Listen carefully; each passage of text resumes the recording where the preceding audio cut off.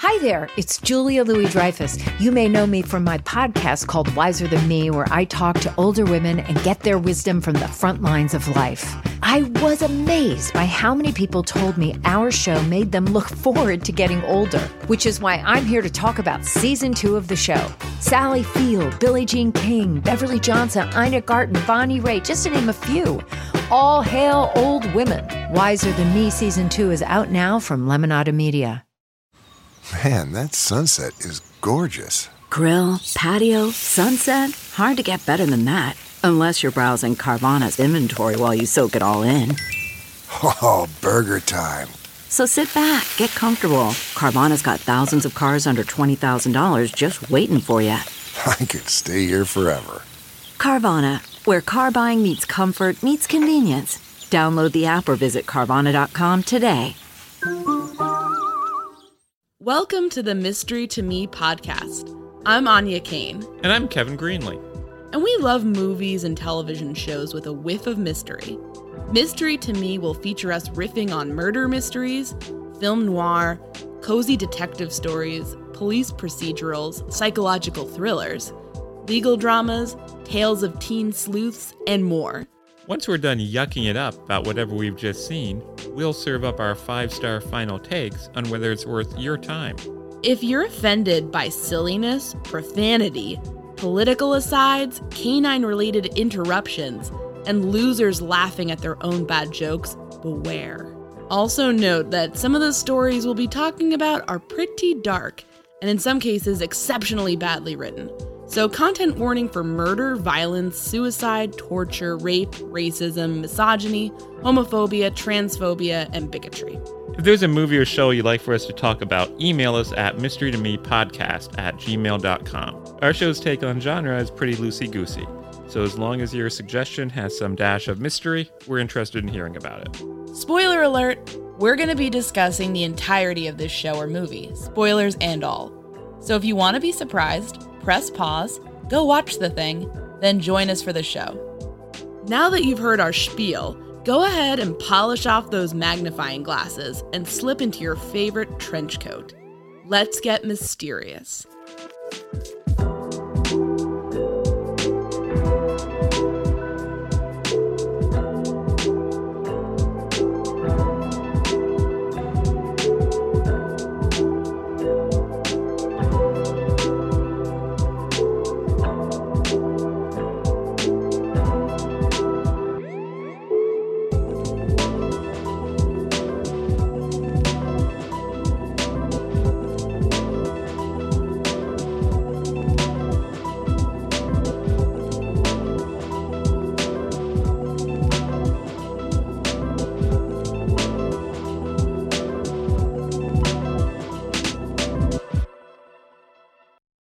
So, Anya, what do we watch? Well, Kevin, we watched how do I break this, everybody? We watched Charlie Chan at the Circus, which is the 11th film in the Charlie Chan series. It came out How many films were in that series? 1936. A lot. This was number 11. I don't know how many more happened after this, but I've heard numbers like 48. Does that sound about right? Yeah, that sounds about right. I think we... So what happened? Yeah, let's talk about this. We need to unpack a few things here. We, in our happy off hours, we were at a sale of some kind, and I happened to see on a shelf a whole bunch of Charlie Chan movies. And I say, "Oh, Anya, maybe we should get one of these to see what it's like." And what did you say? I said they're $1. Might as well get all of them. First of all, they weren't $1. Were they $2 or $3 each?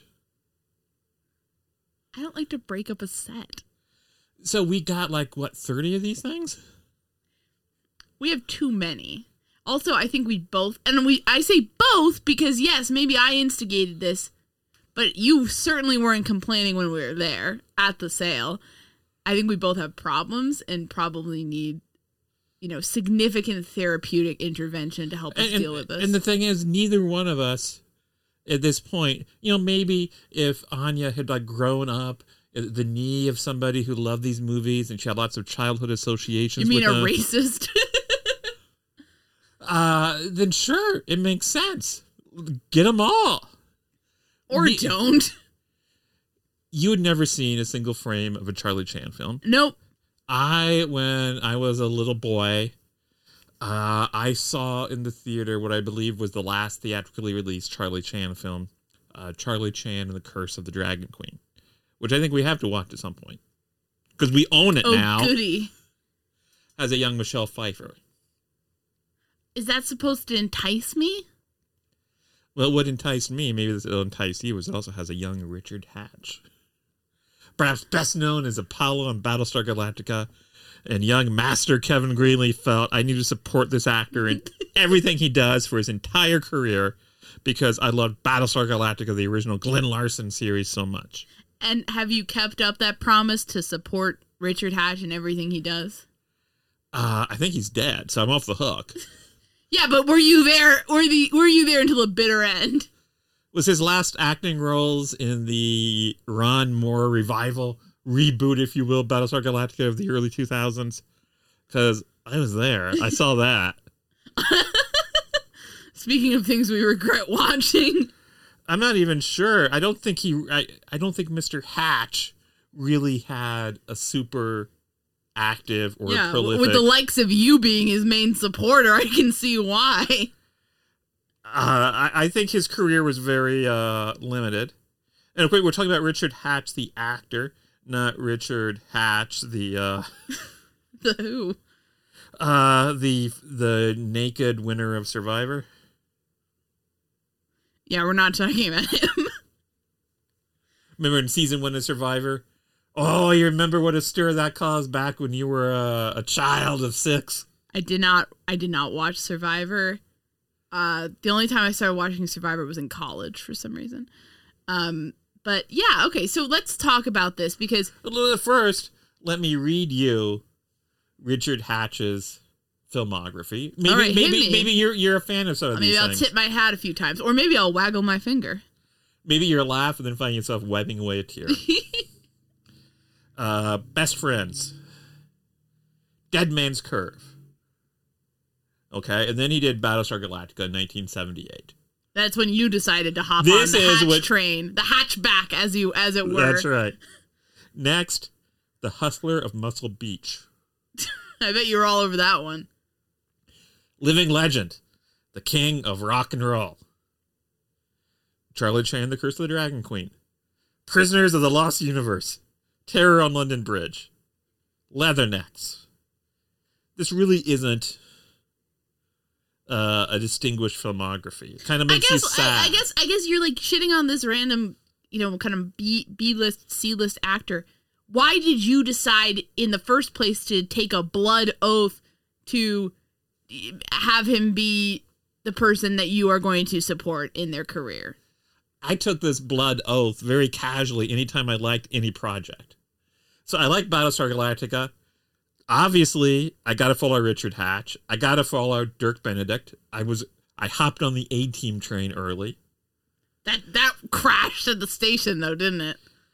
That was just the way I was. I was an odd child in many respects. Did you ever do that with an actor? If you liked a movie or a TV program? No, I was more like the kid who just didn't think about that kind of thing at all, or So the dumb kid. Or the kid who... The non-discriminating child. Who wasn't a fucking weirdo. The kid who just enjoyed a piece of media and then could leave it alone and stop obsessing. The child who just saw himself drifting across a river of popular media. Just whatever happens to come across her path, that's what she'll consume. Wouldn't make intelligent choices like Mr. Kevin, Curse of the Dragon Queen, Greenlee did. That's what your nickname is now? That's quite a choice.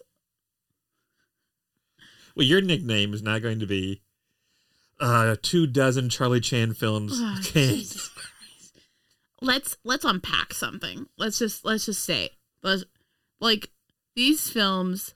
You okay? So let me ask you this: Yeah. Who played Charlie Chan in this? A white guy. I don't know. Playing an Asian character. Yellowface. we in our watchings of old mystery shows, you come across a lot of blackface, brownface, yellowface, casual racism, systemic racism. It's just pervasive in Hollywood to this day, but it's very much on the surface back in the era that we often watch movies in, which is like the 30s to the 50s. And here, though, it's been one of those things where there's been a lot of, obvious discussion about the character of Charlie Chan and, kind of over time, Asian voices kind of speaking out and saying, no, this is racist. And then, that's finally, I feel like over the decades kind of started to catch on, become more controversial. These things were really successful at the time. Like, people were loving this shit. But watching it now, the yellow face makes it, up front, a hard sell, to be honest. I was curious to see it from you always hear about these, what's this going to be like way. And I think I was surprised in some ways, but the forefront of this all is that it's a white guy in yellow face, pretending to be a Chinese detective who is speaking broken English and is portrayed pretty stereotypically. And that's kind of, I think that's going to be the end of it for a lot of people who just don't have the tolerance for that, or, who are of Asian descent and kind of find it heinous. And, when we're talking about it, we're not saying, oh, it's good, you should watch it. I think, no, we're not saying that at all.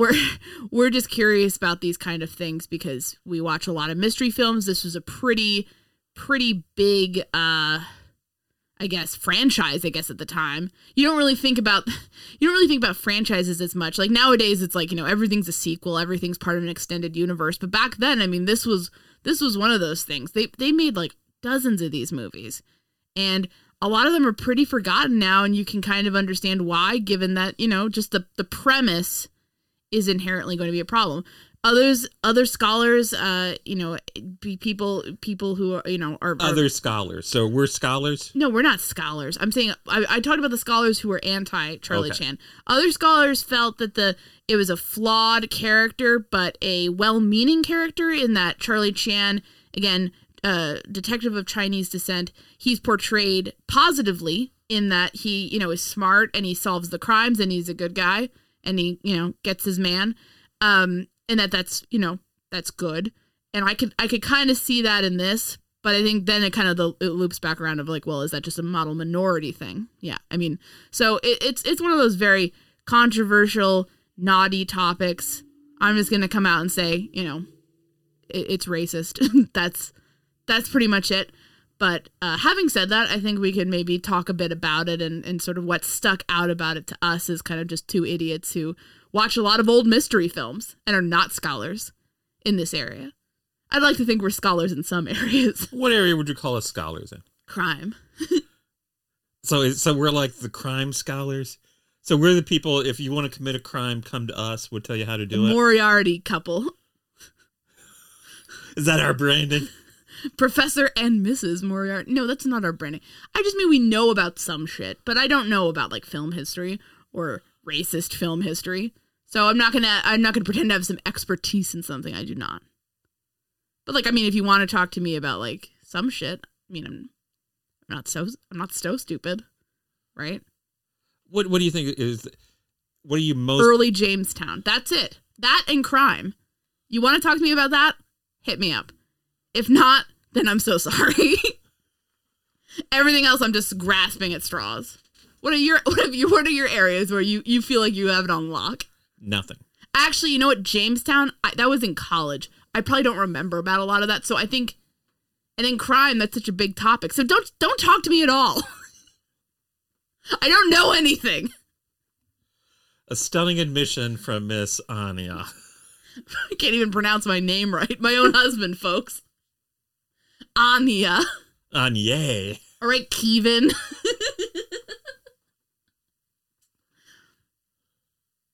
So should we stop dancing around the big top of this movie?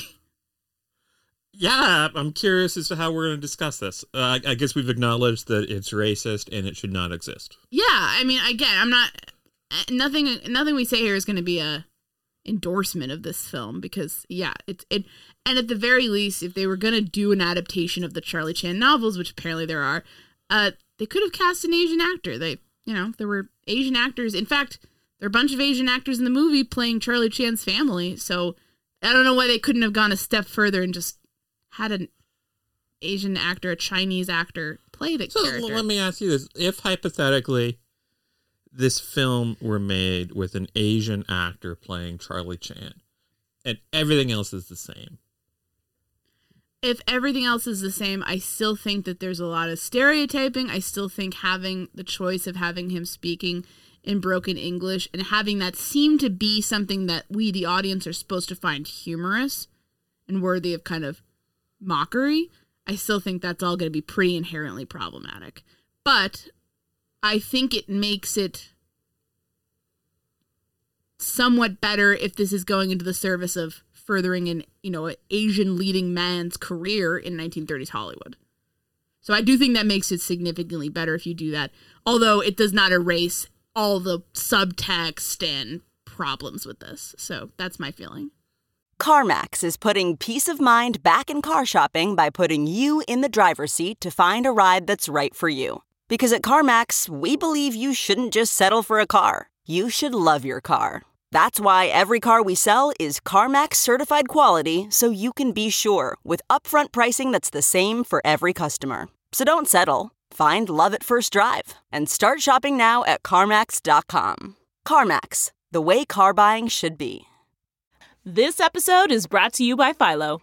Do you love TV? Do you love saving money? Then Philo is your solution. Philo has shows, movies, and live TV for just $25 a month. You can even try it for free with their 7-day free trial. No contracts, no commitments, no hassles. Just a better way to watch TV.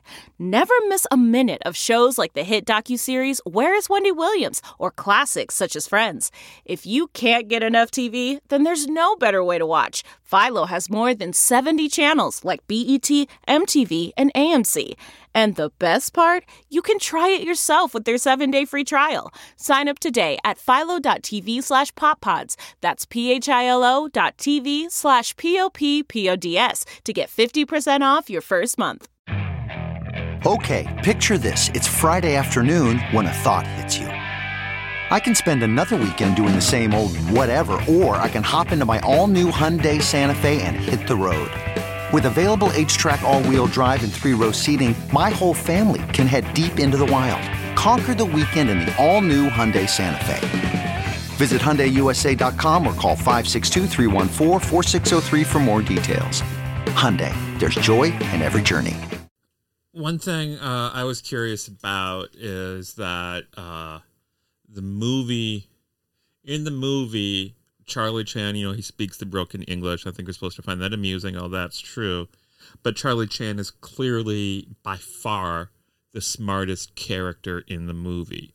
Could you make an argument that Charlie Chan, speaking in the broken English for humorous purposes, is that similar to, like, Columbo, playing a bit of a buffoon to disarm people? Yes, I think you could make that argument, but two things. I think it's not that he's speaking with an accent, right? He's speaking in like fragmented sentences. And I just feel like there's a level of there where it's like the stereotyping is kind of going beyond like, oh, he doesn't seem intimidating, to like, oh, this is how, a lot of Asian people talk. I mean, like the movie seems to be a little bit over, like with Columbo, he's a white guy and he kind of seems a bit befuddled and is wearing a rumpled raincoat. This seems to be kind of using racial stereotyping and racism to be making us think the guy is a buffoon, even though like that's just racist. I think that's where it kind of falls apart. Is just that it's using these kind of racial stereotypes in the service of that, which is, racist. Certainly if we had a white actor in blackface playing an African-American detective, and that detective was employing racist stereotypes about people of color, that would certainly be offensive beyond the pale. Yeah, and so is this. I mean, it just is. And yeah, I will say I was interested because the character, it does in some ways seem to be more positive on the surface, or at least, from watching it, than you would expect necessarily, because he is the smartest guy in the room. He does figure shit out. He's very observant. He's a very good detective. He's the one who's like driving the plot forward, making shit happen, basically. But I think it's just they couldn't help themselves but employ some of those racist Hollywood things where it's like, no, we can't cast an Asian guy. We have to cast a white guy and have this offensive, yellow face. And no, like he can't just speak with an accent, or, like it has to be a whole thing. And then some of the kind of more subtle things are kind of like, it seems like they kind of almost use racial coding and racial stuff as kind of like almost like a punchline sometimes. Like there's a lot of stuff about filial piety, and it's, I feel like the movie's saying like, hey, yeah, this is what they do. And it's like, okay, that all gets in the way, I think, of it being, what it could have been, which could have been actually a pretty revolutionarily positive character, in fact, which would have been great. But watching it, it's frustrating because you can kind of see that if they'd done it differently, where you're like, wow, this is kind of like, this could have been like a very impressive for its time series. And it just, they couldn't do it. They couldn't get there. But it is frustrating because you see that. Like, you're like, cast an Asian actor, clean up some of the bullshit, you're good. Like, and that could have been something where people could have been, rooting for this Asian leading man who's kind of carrying a whole major series. And I don't know, would have been cool, would have been something that would have been pretty, good to see in Hollywood, especially with all of the anti-Asian racism that has gone on at that place over the years. I'd like to mention a couple of things I did like about the movie. Mm-hmm. It takes place at a circus, and it makes pretty effective use of that setting. I'm a bit of a sucker for mysteries and noir-type stories that take place at circus or carnivals in mid-century America. I'm thinking like novels like the Frederick Brown classic, The Fabulous Clip Joint. I think that's a great setting, a great environment. I think it made pretty effective use of that. I concur. I thought, it doesn't just skim over it. You kind of see all the acts. You see all these things going on. The contortionists. Let's stop for a second there. Let's talk about Charlie Chan's son, Lee Chan, played by the great Key Luke. Is that how you pronounce that? Yeah, Key Luke, who is a Chinese-born American actor. So, if they'd kind of kept up casting Asian people in these roles, they could have, but they had to have Warner Oland. This character of Lee Chan really, really wants to have sex with the contortionist. Yeah, he really wants to have sex with the contortionist, Su Toy, who's played by Xia Zheng. And that's kind of an odd subplot to have in a movie from the 1930s. Is it? I feel like a lot of those were kind of surprisingly horny. I mean, he really, really wanted to have his way with this contortionist. Had a naked, raw desire to have his way with this contortionist. Is that fair to say? Yes, it's very fair to say. We keep on going back to this plot point in many different fashions. Like a great symphony playing themes, variations on a theme. We see variations on Lee Chan wanting to bed the contortionist. It's definitely a choice. I will say I think a lot of 1930s movies are more horny than we would necessarily expect. Give me an example. I don't know, but you have a lot of things where it's like, oh, we're going to get divorced and then we're going to come back together. And like, this is more open. One thing that's weird is that the Chan family have like 11 children. Like a lot of children, like 12 kids. And so he's there at the circus with all his younger siblings. And like, that's like, I feel like that's kind of dampen your sex drive. You have to take care of all these little kids when you're running around. But not for him, not for Lee. You come from a big family? Not that big. Okay. So when you were like with your family, and you'd go to the circus, you wouldn't have any sexual fantasies about the performers. Strokes chin and like looks back wistfully. Of course not, dear. Have you been to a circus? Yeah, I've been to a circus. Tell me about it. I remember seeing I remember seeing like a motorcycle go on a tightrope wire thing, I think, and then I got this like little toy that had it was like a glowing staff with an elephant on top of it. And that's pretty much all I remember. And then I've been to some winter festivals, winter fairs, Christmas fairs, and no, let me tell you. And they had some very awkward circus acts. And then let us remember our disastrous pandemic circus blunder that we both chose to do, which was, for some reason, in Indianapolis, in the parking lots of dead malls, occasionally, a few times a year, it feels like, suddenly you'll start seeing Italian flags all over the place, and it'll be like, oh, it's the Italian water circus is in town. And so one time we actually went to that, but then we kind of got panicked because even though everyone was masked up, it just seemed like a bad idea. We're very impulsive people. So then we got the fuck out of there without even watching any water antics. What about the Danville Circus? We also went to a different circus, and it was just awkward. Because, like, we were the only people there without kids. I felt like we looked like, creepy and it was just, they were just trying to pressure parents into buying kids crap. And it was just, I got really bad secondhand embarrassment for the performers, and I had to leave. So it's like your parents took you to like the parking lot of some bar and you see a motorcycle go through fire and they called that a circus. And then you went to a couple of these crappy little circuses with me.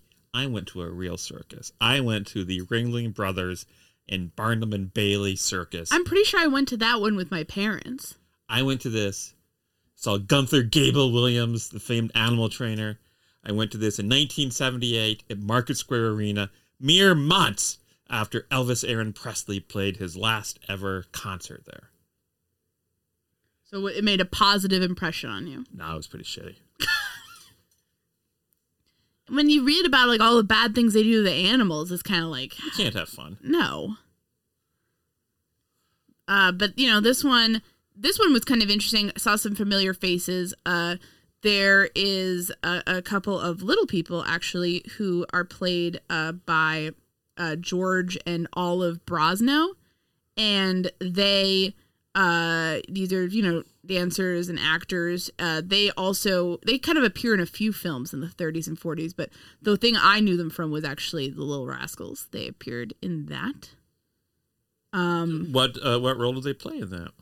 They play Colonel Tim and Lady Tiny. They're a married couple. In real life, they're a brother and sister. And they're kind of like the circus connections that the Chans have, in that like they kind of meet them and they're like, oh, you did a good job dancing, whatever. And then they ask them, the Chans, to stay on and help solve the mystery of what is going on at the circus, which of course involves the murder of one of the owners of the circus. And basically, like, if there's a police investigation, they're like, we're not going to get paid because we can't keep moving. And so that's why Charlie Chan is asked to look into this, basically. And the ultimate resolution is similar to Murders in the Rue Morgue, only much stupider. Where, spoiler alert, the murderer is a guy dressed in a gorilla suit who frames the real gorilla. Also like that one episode of Scooby-Doo, except that didn't have any murders in it, obviously. And at one point early in the movie, when we saw this murderous alleged gorilla, Anya says, why can't they just tell that's a guy in a gorilla suit? And it was a guy in a gorilla suit. I was just kidding. I wasn't even trying to be a smartass. I was just joking because it was really fake looking. In terms of, how things go down, the Chans ultimately travel with the circus to like find all these clues. And then there's a lot of complicated shit about like was the murder victim married at the time of his murder or no? And And it's a guy in a gorilla suit. It's a guy in a gorilla suit, and it was like some gambling situation or whatever. And like, yeah, it was kind of silly. I'll say I had a more positive, like the story in the movie was actually better than I thought it was going to be. In that, like, it never felt slow, kind of kept moving along. Like, things were silly, lots of silly detective convention stuff. But, like, it had, like, a professional air about it. It didn't feel like it was, like, just stupid. Frankly, I thought maybe it was better paced than some of the Thin Mans I've seen. And I love the Thin Man series. And it's also not really problematic and racist to the same extent. So, So wait a minute. Are you saying Charlie Chan is not as racist as the Thin Man? No, I'm saying the Thin Man's not as racist as Charlie Chan. Okay, I just want to make that clear. Yeah, because, it's not trying to do yellowface. Or at least, I don't know, maybe it is. With these movies, like, that shit just pops up and it just kind of is like, Jesus. So, the character of Chan also, yeah, definitely the smartest guy, definitely, definitely could have been something, but Hollywood was too racist to make it happen. And that sucks. They could have done something really revolutionary there. So are we ready for you to give a quick take in a non-offensive way? I'm not going to do an offensive. Listen. Yes. To me, it's interesting to kind of reflect on these movies because it does show you, the anti-Asian sentiments, anti-Asian stereotypes, anti-Asian, racism is pervasive and endemic in America. We've heard a lot about that recently with some things on the news, as we should. But it's also like it shows you it's baked in, unfortunately, and it's going to take a lot of work to try to fight that and combat it. Well, before we conclude, I guess the big question is, we own now, 400 Charlie Chan films. Are we going to watch any more of them? I don't know. Fair enough. I think this was listed as probably one of the better ones. Yeah. And I just don't know. It just sort of feels like with as close they came, in terms of like having some of the ingredients there to make a really good character and make a really good franchise, for seeing how far they missed the mark and how offensive and racist the results were, it's just ultimately kind of just a frustrating experience because you're like, if you weren't racist, you would have made better stuff, better movie series. Yeah. Like it's just frustrating. Some of this movie's big top antics are diverting, but the endemic racism within the film leaves it as more of a clown show than an entertaining movie. That's it. That's all I got. That's all everyone gets. Thanks for listening this week. I'd like to give a special thanks to Kevin T. Greenlee, who's no relation to me. He's the guy that composed the great music for this podcast, and you can find him on the web at kevintg.com.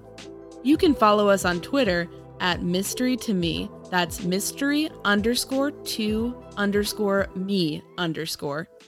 And at Mystery to Me Podcast on Facebook and Instagram. And you can always send us recommendations and feedback of any kind at mysterytomepodcast@gmail.com.